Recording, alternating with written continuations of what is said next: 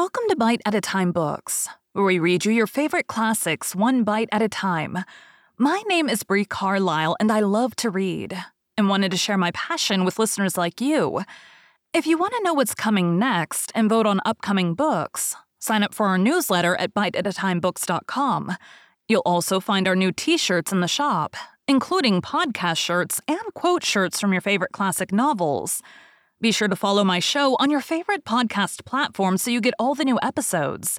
You can find most of our links in the show notes, but also our website, biteatatimebooks.com, includes all of the links for our show, including to our Patreon to support the show, and YouTube, where we have special behind the narration of the episodes. We're part of the Bite at a Time Books Productions Network. If you'd also like to hear what inspired your favorite classic authors to write their novels, and what was going on in the world at the time, check out the Bite at a Time Books Behind the Story podcast, wherever you listen to podcasts. Please note, while we try to keep the text as close to the original as possible, some words have been changed to honor the marginalized communities who've identified the words as harmful, and to stay in alignment with Bite at a Time Books' brand values. Today we'll be continuing The Adventures of Tom Sawyer by Mark Twain. Chapter 15. A few minutes later, Tom was in the shoal water of the bar, wading toward the Illinois shore. Before the depth reached his middle, he was halfway over. The current would permit no more wading now, so he struck out confidently to swim the remaining 100 yards. He swam quartering upstream, but still was swept downward rather faster than he had expected. However, he reached the shore finally and drifted along till he found a low place and drew himself out.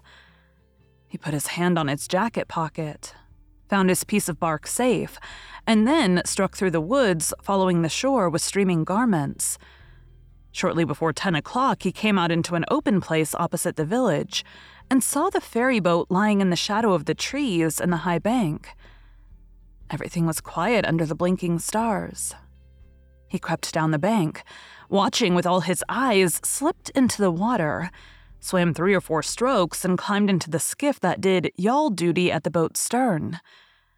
He laid himself down under the thwarts and waited, panting. Presently the cracked bell tapped, and a voice gave the order to cast off. A minute or two later, the skiff's head was standing high up, against the boat's swell, and the voyage was begun. Tom felt happy in his success, for he knew it was the boat's last trip for the night.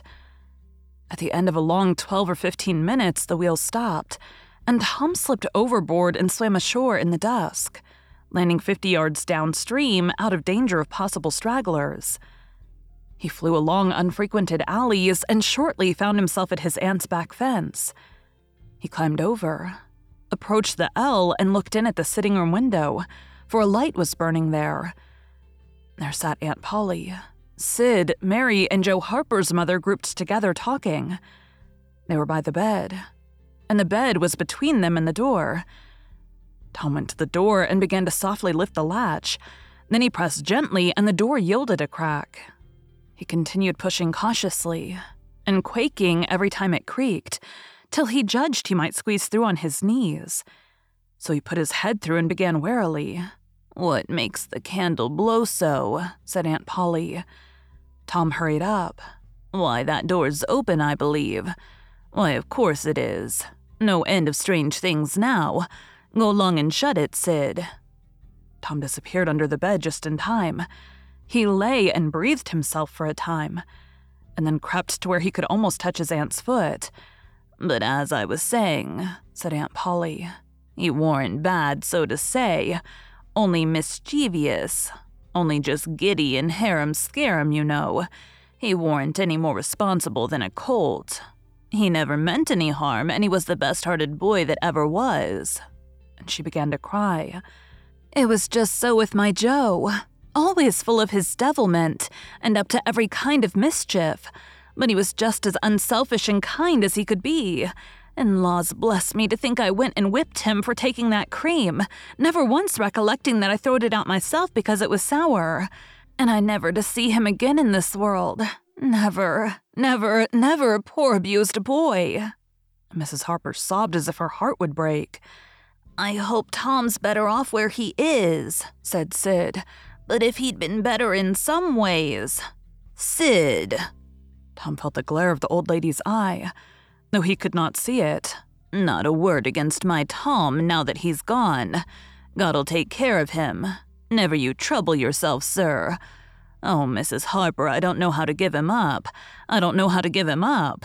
He was such a comfort to me, although he tormented my old heart out of me most. The Lord giveth, and the Lord hath taken away. Blessed be the name of the Lord. But it's so hard. Oh, it's so hard. Only last Saturday my Joe busted a firecracker right under my nose, and I knocked him sprawling. Little did I know then how soon. Oh, if it was to do over again, I'd hug him and bless him for it. Yes, I know how you feel, Mrs. Harper. I know just exactly how you feel.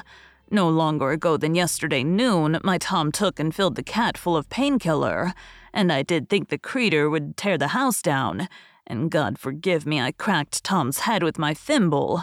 Poor boy. Poor dead boy. But he's out of all his troubles now, and the last words I ever heard him say was to reproach." But this memory was too much for the old lady, and she broke entirely down. Tom was snuffling now himself, and more in pity of himself than anybody else. He could hear Mary crying and putting in a kindly word for him from time to time. He began to have a nobler opinion of himself than ever before. Still, he was sufficiently touched by his aunt's grief to long to rush out from under the bed and overwhelm her with joy, and the theatrical gorgeousness of the thing appealed strongly to his nature too. But he resisted and lay still. He went on listening, and gathered by odds and ends that it was conjectured at first that the boys had got drowned while taking a swim. Then the small raft had been missed. Next, certain boys said the missing lads had promised that the village should hear something soon. The wise heads had put this and that together, and decided that the lads had gone off on that raft and would turn up at the next town below presently. But toward noon the raft had been found, lodged against the Missouri shore some 5 or 6 miles below the village, and then hope perished. They must be drowned, else hunger would have driven them home by nightfall if not sooner. It was believed that the search for the bodies had been a fruitless effort merely because the drowning must have occurred in mid-channel, since the boys, being good swimmers, would otherwise have escaped to shore. This was Wednesday night. If the bodies continued missing until Sunday, all hope would be given over, and the funerals would be preached on that morning. Tom shuddered. Mrs. Harper gave a sobbing good night and turned to go. Then, with a mutual impulse, the 2 bereaved women flung themselves into each other's arms and had a good consoling cry and then parted. Aunt Polly was tender far beyond her wont in her good night to Sid and Mary. Sid snuffled a bit, and Mary went off crying with all her heart. Aunt Polly knelt down and prayed for Tom so touchingly, so appealingly, and with such measureless love in her words and her old trembling voice that he was weltering in tears again long before she was through. He had to keep still long after she went to bed, for she kept making broken-hearted ejaculations from time to time, tossing unrestfully and turning over. But at last she was still, only moaning a little in her sleep.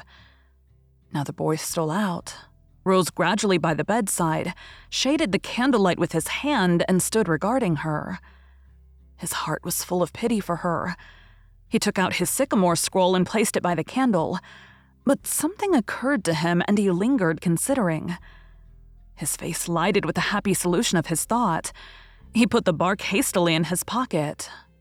Then he bent over and kissed the faded lips, and straightway made his stealthy exit, latching the door behind him. He threaded his way back to the ferry landing, found nobody at large there, and walked boldly on board the boat, for he knew she was tenantless except that there was a watchman, who always turned in and slept like a graven image. He untied the skiff at the stern, slipped into it, and was soon rowing cautiously upstream. When he had pulled a mile above the village, he started quartering across and bent himself stoutly to his work. He hit the landing on the other side neatly, for this was a familiar bit of work to him. He was moved to capture the skiff, arguing that it might be considered a ship, and therefore legitimate prey for a pirate. But he knew a thorough search would be made for it, and that might end in revelations. So he stepped ashore and entered the woods. He sat down and took a long rest, torturing himself meanwhile to keep awake, and then started warily down the homestretch. The night was far spent. It was broad daylight before he found himself fairly abreast the island bar. He rested again until the sun was well up and gilding the great river with its splendor, and then he plunged into the stream. A little later he paused, dripping upon the threshold of the camp, and heard Joe say, "No, Tom's true blue, Huck, and he'll come back. He won't desert. He knows that would be a disgrace to a pirate, and Tom's too proud for that sort of thing. He's up to something or other. Now I wonder what. Well, the things is ours anyway, ain't they?" "Pretty near, but not yet, Huck. The writing says they are if he ain't back here to breakfast." "Which he is," exclaimed Tom with fine dramatic effect, stepping grandly into camp. A sumptuous breakfast of bacon and fish was shortly provided, and as the boys set to work upon it, Tom recounted and adorned his adventures. They were a vain and boastful company of heroes when the tale was done. Then Tom hid himself away in a shady nook to sleep till noon, and the other pirates got ready to fish and explore. Thank you for joining Bite at a Time Books today, while we read a bite of one of your favorite classics. Again, my name is Brie Carlisle, and I hope you come back tomorrow for the next bite of The Adventures of Tom Sawyer. Don't forget to sign up for our newsletter at biteatatimebooks.com and check out the shop. You can check out the show notes or our website, biteatatimebooks.com, for the rest of the links for our show. We'd love to hear from you on social media as well.